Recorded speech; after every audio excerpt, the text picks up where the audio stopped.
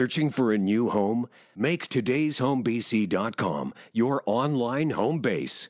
With easy-to-search listings and connections to local realtors, everything you need is under one roof.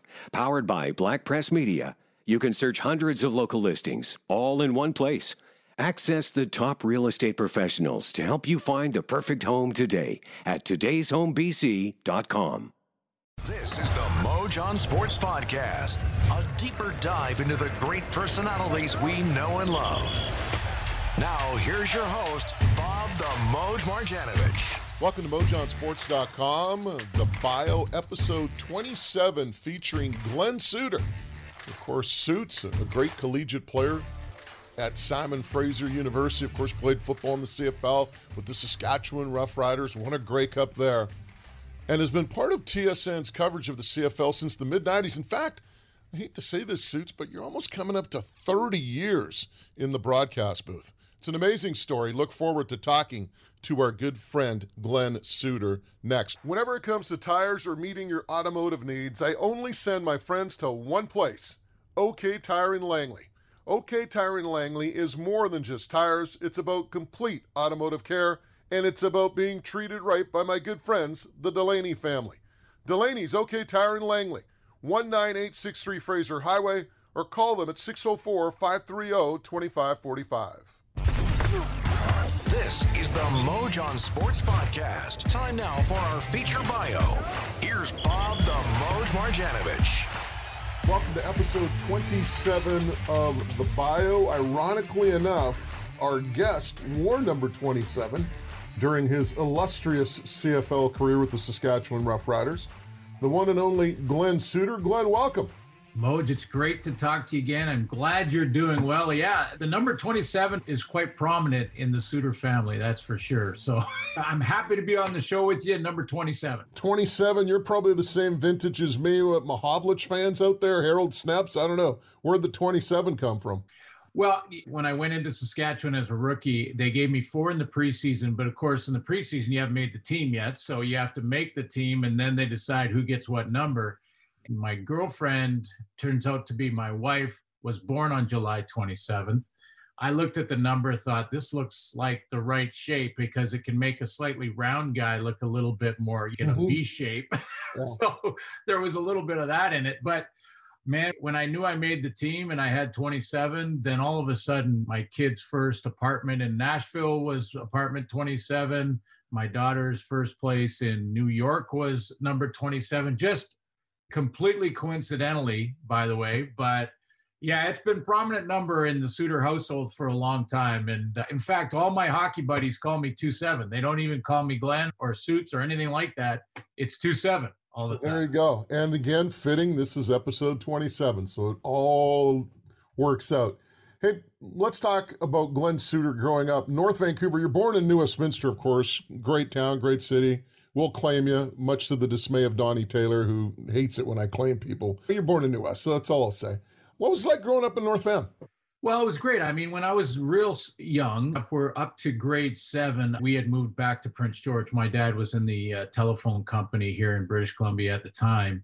So he had to do those different satellite sites up in the north. And we would come down and go to one BC Lions game per year. I love listening to the games on the radio. And I obviously love football. I started amateur football up in Prince George, playing sort of community ball. And then we'd come down for one game, and I would sit in the Nally chip seats at Old Empire Stadium. And when you sat there, you could use a free bag of chips. Like if you emptied a bag of chips, that was your ticket in. All the kids sat in a sort of an end zone section, and the dads and families bought tickets in the real seats. And then after the game, the kids were allowed to run out onto the field. And when you ran on the field, you could high five some of the players. So I still have to this day, Jim Young's chin strap, Dirty 30, from when I was a kid, when we'd come down from Prince George. And then to get to North Van, that was around the 7th grade, as you asked. And we moved down to North Van. He got transferred here. And it was fantastic to be part of the Carson Graham sort of legacy in Carson Graham High School in North Vancouver. Has always been a real sort of piece of pride for me on my resume that I was coached by the great Earl Henderson, who coached not only kids, but their fathers and then their fathers' fathers. It was great to grow up here, fantastic sort of family situation, and the start in amateur football with some great GSL football played in North Vancouver. And then, of course, Sutherland, junior secondary, and then high school at Carson Graham. I'm going to get back to Carson Graham in a second, but growing up, was it always football? Were there any other sports that attracted you, or was football always your first and only love? No, I loved hockey. I played them all when I was in high school. I played them all in elementary school, in gym class and all that. You're playing basketball and volleyball and all those different sports. So I always participated in all of them. I loved them all. Baseball, a little bit. Baseball was a little slower, and soccer was a little too much running, if I remember correctly, when I was a kid. We were just running constantly. Football certainly stood out. I loved hockey. Our family really didn't have the money, basically, to play hockey because hockey had to buy all your gear. And my dad, you just used to say, listen, you can play soccer, you can play football. All we have to do to play football is buy your shoes. And the football equipment was then supplied. So that's part of the reason that I was steered there. But it always stood out for me. I mean, I loved football. I watched Canadian Football League for years and the NFL. I watched both leagues and enjoyed both leagues. And growing up as a kid, loved it. You put on the jersey of whether it be Nelson Martin when I was getting a little bit older, or was a safety for the BC Lions, or Ronnie Lott was safety for the San Francisco 49ers, both of which I've had the opportunity to meet and talk to, and sort of childhood heroes growing up for me. You mentioned Carson Graham. I don't think people realize just how much of a football factory that is and some of the players. Off the top of my head, I will say Paris Jackson, Sean Millington, yourself, Jerome Pathon, if I'm not mistaken, who played some years in the National Football League with the Colts. Who am I missing? Gerald Roper, maybe? Yeah, Gerald Roper. There was Joe Kuplo played for a while in the CFL. Braden Lenius. Braden is a new player down with the Atlanta Falcons now, who also spent a year in the Carson Graham program. But yeah, it's when I got to that level. So you're a kid growing up, throwing the ball around, keeping your toes inbound at the curb, right? You're throwing around playing catch with your buddies. You're putting on your favorite jersey and then pretending you're that guy, including Jim Young.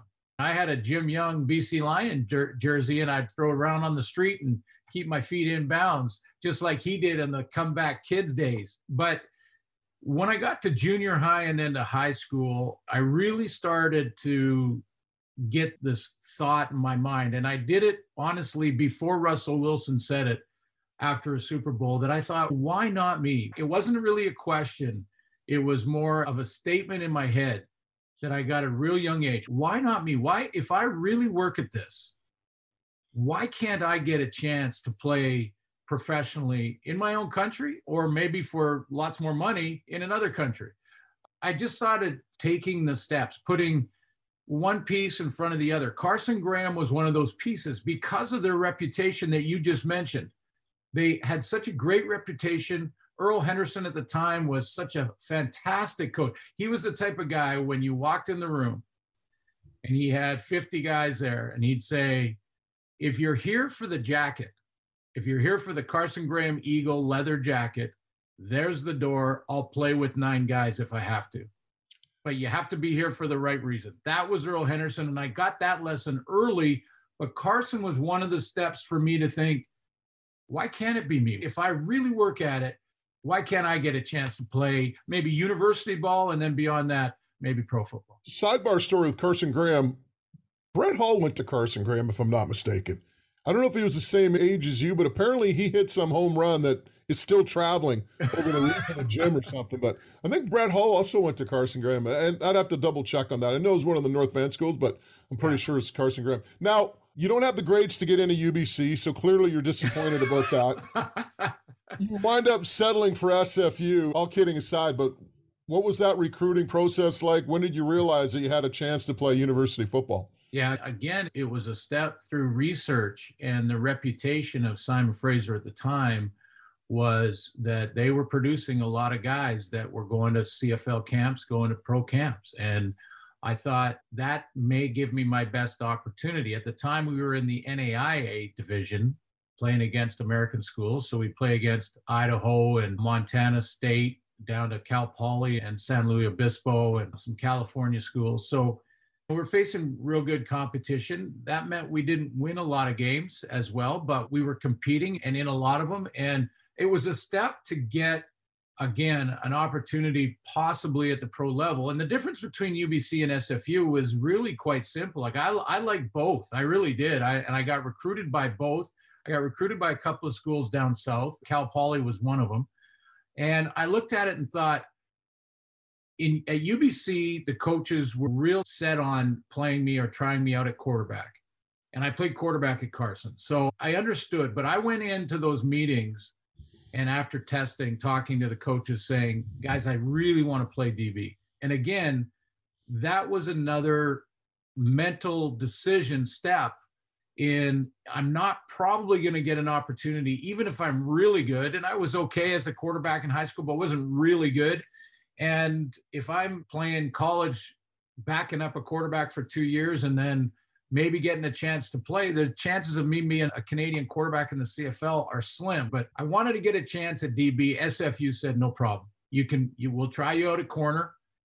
And I thought that plus their reputation for putting guys in CFL camps, that's really what swung it for me. You know, Suits, it's interesting just hearing the way you talk about everything. It seems like you're always kind of one step ahead in terms of your planning, right? You go to SFU because you're thinking pro. Now you're at SFU and you wind up going pro. And the Saskatchewan Roughriders as a rookie, 84 if I'm not mistaken? I'm thinking to myself, what a landing spot. Probably the most storied franchise in terms of accountability, fandom for sure, yeah. Fandom, importance to the community, you name it. I think Saskatchewan is right at the top. And what was that experience like joining the Rough Riders as a rook? Yeah, I was real excited about that opportunity. So after 4 years at SFU, and I played corner all 4 years, got to meet guys like Jay Triano, who tried out. He was a great basketball player, as you know, but tried out for the football team. And we were actually roommates for a year at SFU. So I learned a lot about just approaching every practice and every day with great maturity from Jay Triano. And coming out of college, I got a call just before the draft because I was looking into, I don't know if you remember the name, Moj, Pokey Allen. Pokey Allen, a coach at SFU at one point, and he had done some recruiting on me, and he was in the USFL at the time, down in LA. And I got contacted from them to possibly go and try out there because Pokey Allen knew me, or knew of me from SFU. So he gets fired, I want to say, a month before I was about to possibly go down and try out in the USFL. And that just canceled that plan. But I'm looking before the Canadian college draft because that really was, as you mentioned, the steps that I was taking, the Carson Graham step, the SFU step, they were all in an attempt to get to a point, if I was good enough and if I worked my butt off, to get to a point where maybe I could get in a training camp. And I got a call from Frankie Morris a couple of days before the draft. He was with the Edmonton, at the time, Eskimos. And he said, we're probably going to draft you in the first round. How would you feel about being an Edmonton Eskimo? And I said, listen, I will clean the locker room after if I can make that team. And if that's part of the role of playing football professionally in my own country, I'll do whatever it takes to do that. So I was kind of feeling on draft day that I was going to go to Edmonton. I really felt it. I got a call from their scout guy, and I'm going to Edmonton. And I didn't get called in the first round. In the first pick of the second round, that's when Saskatchewan took me. And I was listening to the draft on the radio. And then I got a call from Saskatchewan. So immediately my mind went to Ronnie Lancaster, George Reed.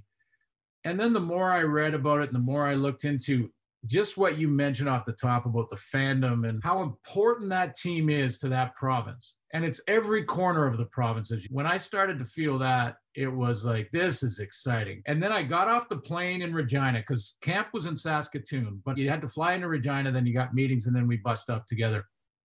And I got off the plane and I walked over to the old Taylor Field. And I stood there and I thought to myself, if I could just play one play, just give me one play. I'm going to work my butt off for one play in this stadium. It would be just a dream come true for me. Something I've been, as you mentioned, trying to plan for and work towards for most of my childhood life and growing up. So I was looking at that stadium in awe, almost emotional, standing in front of Taylor Field thinking, Ronnie Lancaster played here. I just want to play one play. More with Glen Suitor after these messages. Every athlete is looking for a competitive edge, and you can find one at StokoDesign.com. The K1 Embrace system wraps your legs with over 90 feet of high-strength support cables that are directly integrated into an ultra-comfortable compression tape. The cabling is positioned to naturally move with you, supporting your knee when you need it most. You can customize your level of support with 2 control dials in the waistband. This is the future of knee support. StokoDesign.com. You're listening to the Mojon Sports Podcast. Got to tell you about my friends at the Clayton Public House. Talk about a great room. Just huge, spacious, plenty of light. The food is unbelievable. And by the way, did I mention they just renovated their patio? Check it all out. The Clayton Public House, 5640 188th Street in Surrey. Forget about playing one play, Suits. You carve out a career, but what do you remember of your very first game at Taylor Field? Well, I remember I couldn't feel my feet, and I was walking on the field thinking, oh my goodness, your head spins. My DB coach at the time was Jay Kane, and he was a sort of a sports psychologist at university level, but coached football his whole life, of course. Great coach. But he loved to play mind games. So in that secondary, my rookie year was Terry Irvin and a former BC Lion, Ken Hinton. And those guys were both 8-10-year vets at the time. I mean, they were great veteran all-star players playing corner. And both those guys took me as a rookie under their wing. And so in training camp, I got great sort of tutelage from these guys, teaching me how to be a pro, teaching me how to study, and preparing myself for the opportunity. And Jay Kane knew I was, the psychologist in him knew that I was so nervous, I could barely breathe before game one. And we're in warm-up, and on a drill where you run towards the coach and he just throws you a couple just to get your hands warm.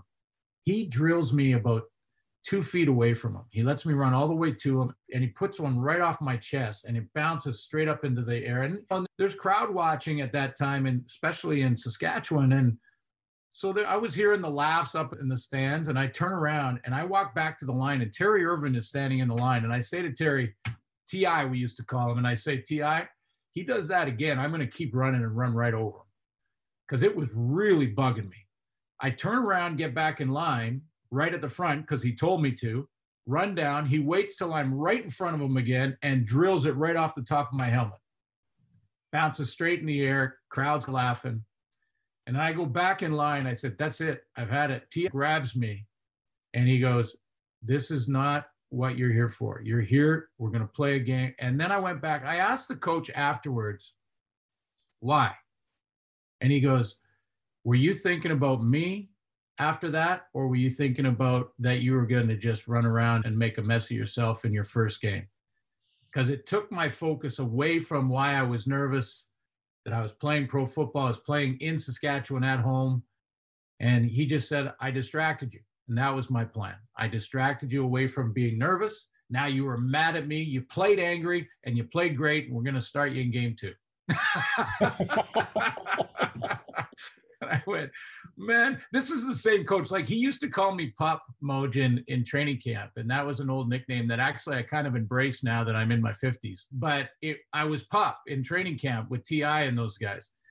And I asked Jay Kane why he called me Pup. And he said in a meeting right after camp, he goes, you made the team. It looks like we're going to start you in game 1. And I went, all right, I'm ready. I can't wait. And he goes, you know why I call you Pup? And I said, yeah, because I'm one of the youngest guys on the team. I was really young. I was turning 20 or 19, turning 20 or something. And he goes, I said, it's the youngest guy on the team or one of them. And he goes, no, that had nothing to do with it. You know what happens when you bring a puppy home and you drop him in your living room? He runs around and piddles all over everything. Are you going to run around and piddle all over everything if I start you in game 1? And I said, Coach, man, if that's your pep talk, I don't know what to tell you. I'm excited about the game. I'll put it that way. You win a Grey Cup with Saskatchewan in 1989. I think you were actually the holder on the winning field. Oh, yeah, that's right. You are. It's on your Wikipedia page, for crying out loud.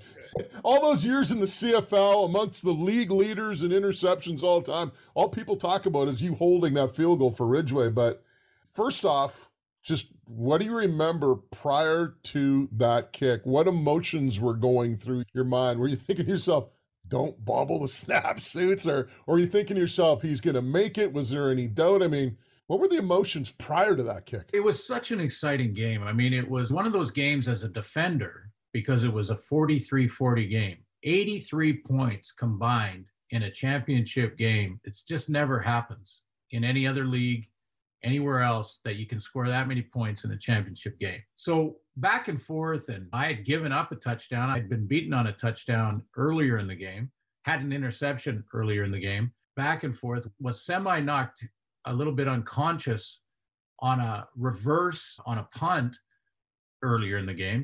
There was so much going through our minds. But when we started the playoffs that year, we played against the 16-2 Edmonton Eskimos again at the time. They're Elks now, but 16-2, and everyone pretty much had booked their ticket for the Grey Cup.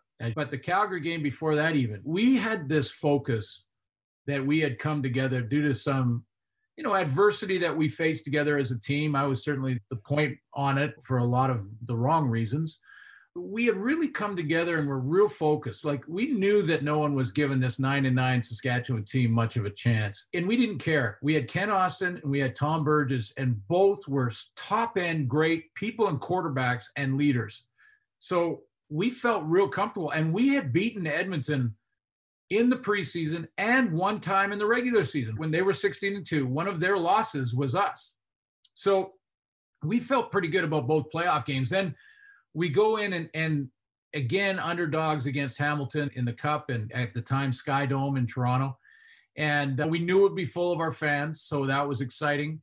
But there was a great sort of singular focus from that entire team. There was one goal in mind, so it wasn't this play.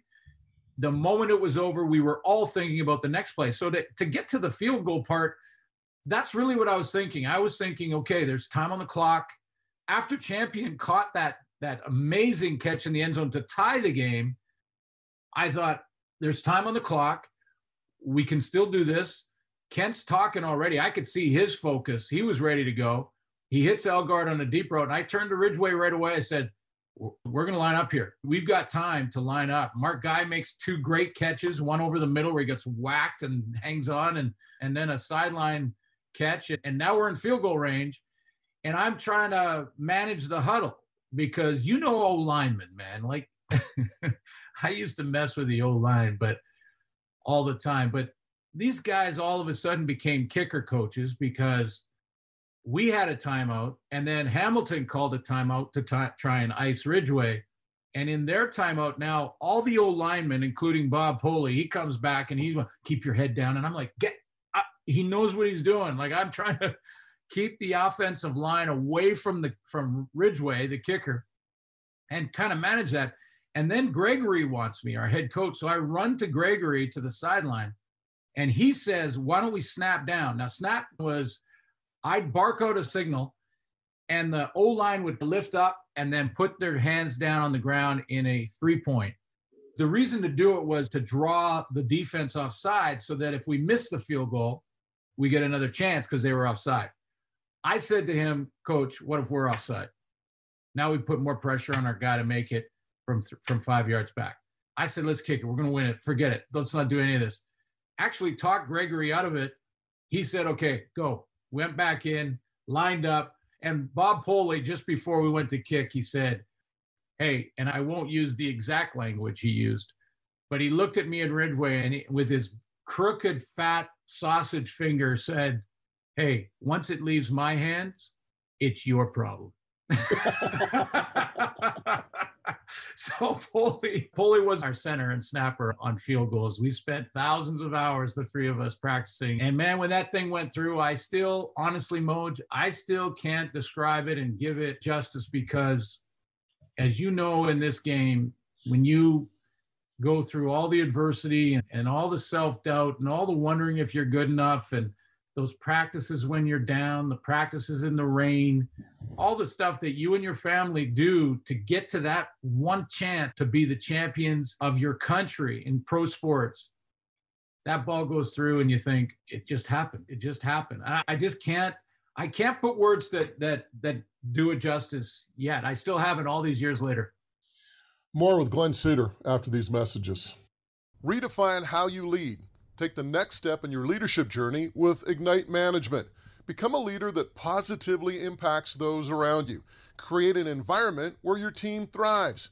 Be in control of your own development with a detailed analysis of your leadership style, complete with actionable insights and recommendations. Visit ignitemanagement.ca for more info. You're listening to the Moj on Sports Podcast. Suits, we've seen some planning throughout your life in the sense that, when you're a Carson, you thought to yourself, hey, I want to play college football. You wind up going to SFU, or at SFU, you start realizing there's that pro potential. As your career winds down in the CFL, in 1994, you worked the Grey Cup for TSN as a guest analyst. You're still playing in the league. Then you decide to retire after the 94 season, and you wind up working for TSN in 95. Was that kind of an accident, or was that something that you had been planning for? Because I know you'd done some radio as well. So was that just another part of your plan? Yeah, but not in the same way as the actual playing football plan rolled out for me. It was to keep your eyes open for other opportunities always. And I had learned that sort of, again, in that theory of why not me, looking at beyond my football days. So that year when I was in BC, I was a guest with TSN, but we were doing radio. CBC was covering the game for television. We were doing the radio coverage. I was a guest, but that year I had come back because I had worked in radio for 2 or 3 years. That was a bit of an accident. That was a friend of mine, was the morning man there. We used to hang out together in off days a little bit, and he was the morning guy, and he said, why don't you come on as a guest? And that sort of evolved to me being the sports director for the radio station over 3 years. But it was a tough grind because I was up for the morning show at around 3:30 in the morning, 4 o'clock, go and prepare for the morning show, 6 to 9 on the morning, then go straight to the stadium, do all my treatments, workouts, things like that, get a bite to eat, go to lunch, go to the meetings for practice, and then afterwards you're lifting and your extra work and your extra treatment. So by the time you got home, it was 8 or 9 o'clock at night, and it was another 4 o'clock wake up in the morning. So it was a grind. And in that final 94 season, I came back to do the TSN gig as a guest in the booth at Grey Cup here in BC. And I had trained back in Vancouver. I'd taken a leave of absence of 2 months with my radio station because I said, you know what, I've got to go back and get my body, because this schedule, this grind is not allowing me to get the work in I need to continue to play pro ball, because I wanted to keep playing for another 3 or 4 years if I was healthy enough to do so. That was my plan. And so I came back to Vancouver, trained hard. Then I got the call from TSN to say, why don't you come and audition in Toronto off a monitor, and we'll have that on file so that when you do retire, maybe you can look at it as a second career down the road. And I was like, all for that. Absolutely. Again, eyes wide open, keep an open mind. This isn't going to last forever. That kind of mentality. So I went and did the audition, didn't think much of it. We're about a month before camp. My car is packed to drive back to Saskatchewan from North Vancouver. And I get a call from TSN saying, we want to give you the job this year. We want to offer you 20 games. You'd have to retire, obviously. This was a Friday, Moj, and they needed to know by Monday. So I called Alan Ford, who was our general manager with the Riders, and I basically laid it out, and I said, I don't know what to do. I want to keep playing. It was a very difficult weekend. It was 48 hours of zero sleep, staring at the ceiling. What are you going to do here? This is an opportunity to do something beyond football, but I didn't know if I could. I believed that I would work to learn the new business, but I didn't know if I was going to be good enough to be a color analyst in sports, in football. So it would have been a leap of faith if I do this, and I still want to play 3-4 years. I feel like I'm in great shape, where the body and the mind are right in sync. You're not too young mentally, but really strong, and the whole balance felt like it was there. I asked my wife for her opinion. She said, not a chance. I'll support you either way you go. Smart on her part, by the way. And you know what, Moj? You know what made the difference was that we had won in 89. And I just kept looking at my ring and I kept thinking, that's why you play, to be part of a championship team. And I've been able to live that and experience that. So maybe this opportunity, it's time to take that leap and take the step into a new business and a new world and retire from football. And that's how that went down. And it was a tough weekend. But in retrospect, it has worked out. Well, you think? First off, you're almost pushing 30 years as a TSN analyst. What are we talking, like 29, 28? 27. This is year 27 on the 27th. So you're like Leonarduzzi, Bobby Leonarduzzi. I don't know what it is. Both you guys don't age. Like you're sleeping formaldehyde or something. I don't know. It's like you still look good. You still sound good. You could do this for another 20, 30 years. I'm not sure that would be my plan, but I do want to continue for at least 4 or 5, maybe see how it goes. I really feel the need more and more to try and do more for football in our country, just growing the game at all levels. I've thought for a few years now about maybe a transition into, an organization, and I don't mind paying my dues. I'm not talking about jumping in as a GM or a president or anything like that. I'm not suggesting any of that, but to get in at the ground level again, start over, even at this later point in my life, and maybe there's a way that I can be more beneficial to growing the game than an analyst in the booth. Although that is important, messaging when calling football games is so important to how people perceive our game. I've thought about that. So I don't know if it's going to be 10 or 20. I'll take it sort of year to year. Man, I still love being up there in the booth and watching world-class athletes put on a great show in a game that has the most exciting final 3 minutes in the world in any sport. And I'll take that and challenge anybody if they don't believe that.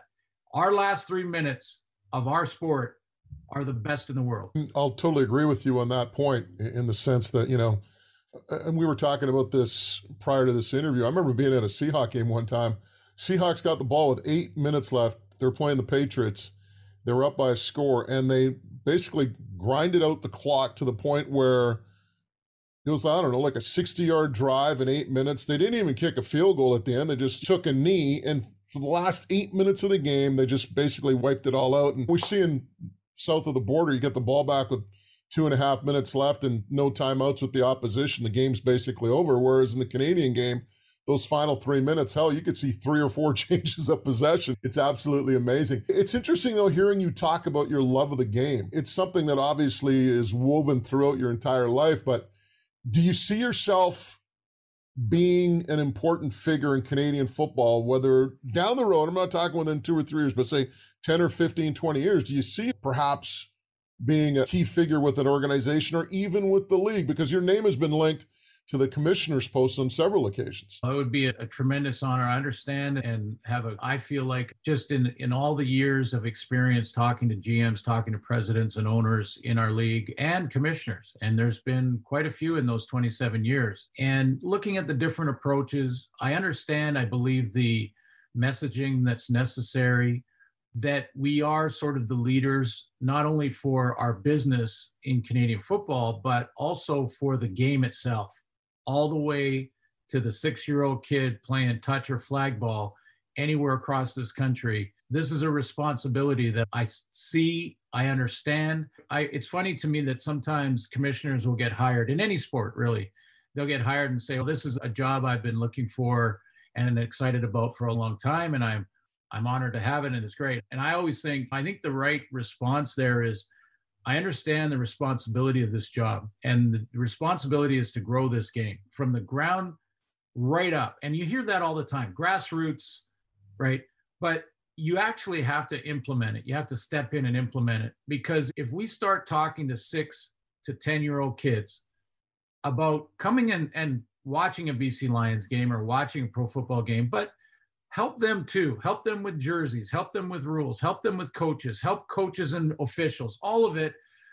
Those kids become fans. Sometimes I think we're constantly chasing 27-year-old people with money.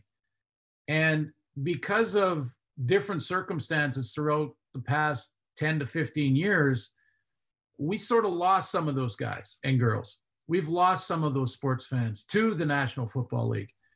And so rather than continue to beat our head against the wall, we could tell that 27-year-old, we're always here if you want to, in your backyard, take your girlfriend to affordable night and see tremendous athletes put on a show in a game that you obviously love anyway. Rather than do that, say, you're welcome to come back. Doors always open. But let's put all of our energy in 6 to 8 to 10-year-old kids. So when I think about all of that and a plan, believe me, I've written up 35-page proposals to where I would attack the growing of the game of football in our country. So yeah, I consider it all the time. I think about it all the time. Again, I would be willing to start or step in at any level and pay my dues and understand the business from all angles before, actually getting into that influential spot, like you mentioned. I would just understand the responsibility and be honored to be part of it. And then, man, roll up my sleeves. I would wrap this game in this country in a Canadian flag. I'd make sure kids loved it. It would be our names on the 6-year-old touch football kid would be a lion or a tie-cat or an elk. And then we'd go through the university. He'd be a Thunderbird. Those would be the team names on every touch football kid in our country. Because you know what they do as soon as they get their jerseys? They Google their name. They Google their team name. And right now they're Googling 49ers and Giants and teams like that. Yeah. So again, that's one rabbit hole of discussion on what we'd like to do. I know our game is in our country, and I'll never figure it out, is just how many Canadians want to pull it down and want to just find the holes and say that it needs fixing. Our game does not need fixing. It is fantastic. Can we always improve it? Yes. Can we always look at different ways? Absolutely. It's insulting to even say we wouldn't be trying to find ways to improve it every single turn, but it's not broken. And as we just talked about, the most exciting final 3 minutes of any sport in the world is Canadian football. So yeah, I'm passionate about it. I could get on rants, as you and I have sat on many a different occasion, and I've got on my soapbox and talked about all the different things that we'd love to see. But I know you're passionate about this game too, Moj. Yeah, totally. Suits, this has been a real treat. Thank you so much for taking time out of your schedule to stop by and give us a little background on the Glen Suitor story. And it's amazing hearing some of the things that you've gone through and how it's all wound up. And who knows, maybe we'll be interviewing Commissioner Suitor down the road. Suits, thanks for doing this. Thanks, Moj. And I am so honored to be on show number 27. 27. Real cool. There you go. Wrap it up nice with the 27 reference. Thanks, Suits. Thanks, Moj. The Moj on Sports Podcast. For more episodes, check out mojonsports.com. Is it time to upgrade to a vehicle that's right for your needs today? Get all the options you need at todaysdrive.com. Brought to you by Black Press Media. We'll get you into the perfect vehicle without the struggle of hours spent trying to find what's right for you. We're here to help make your search quick and easy, connecting you with a huge inventory of new and used cars, trucks, and SUVs. Powered by Black Press Media. Visit todaysdrive.com.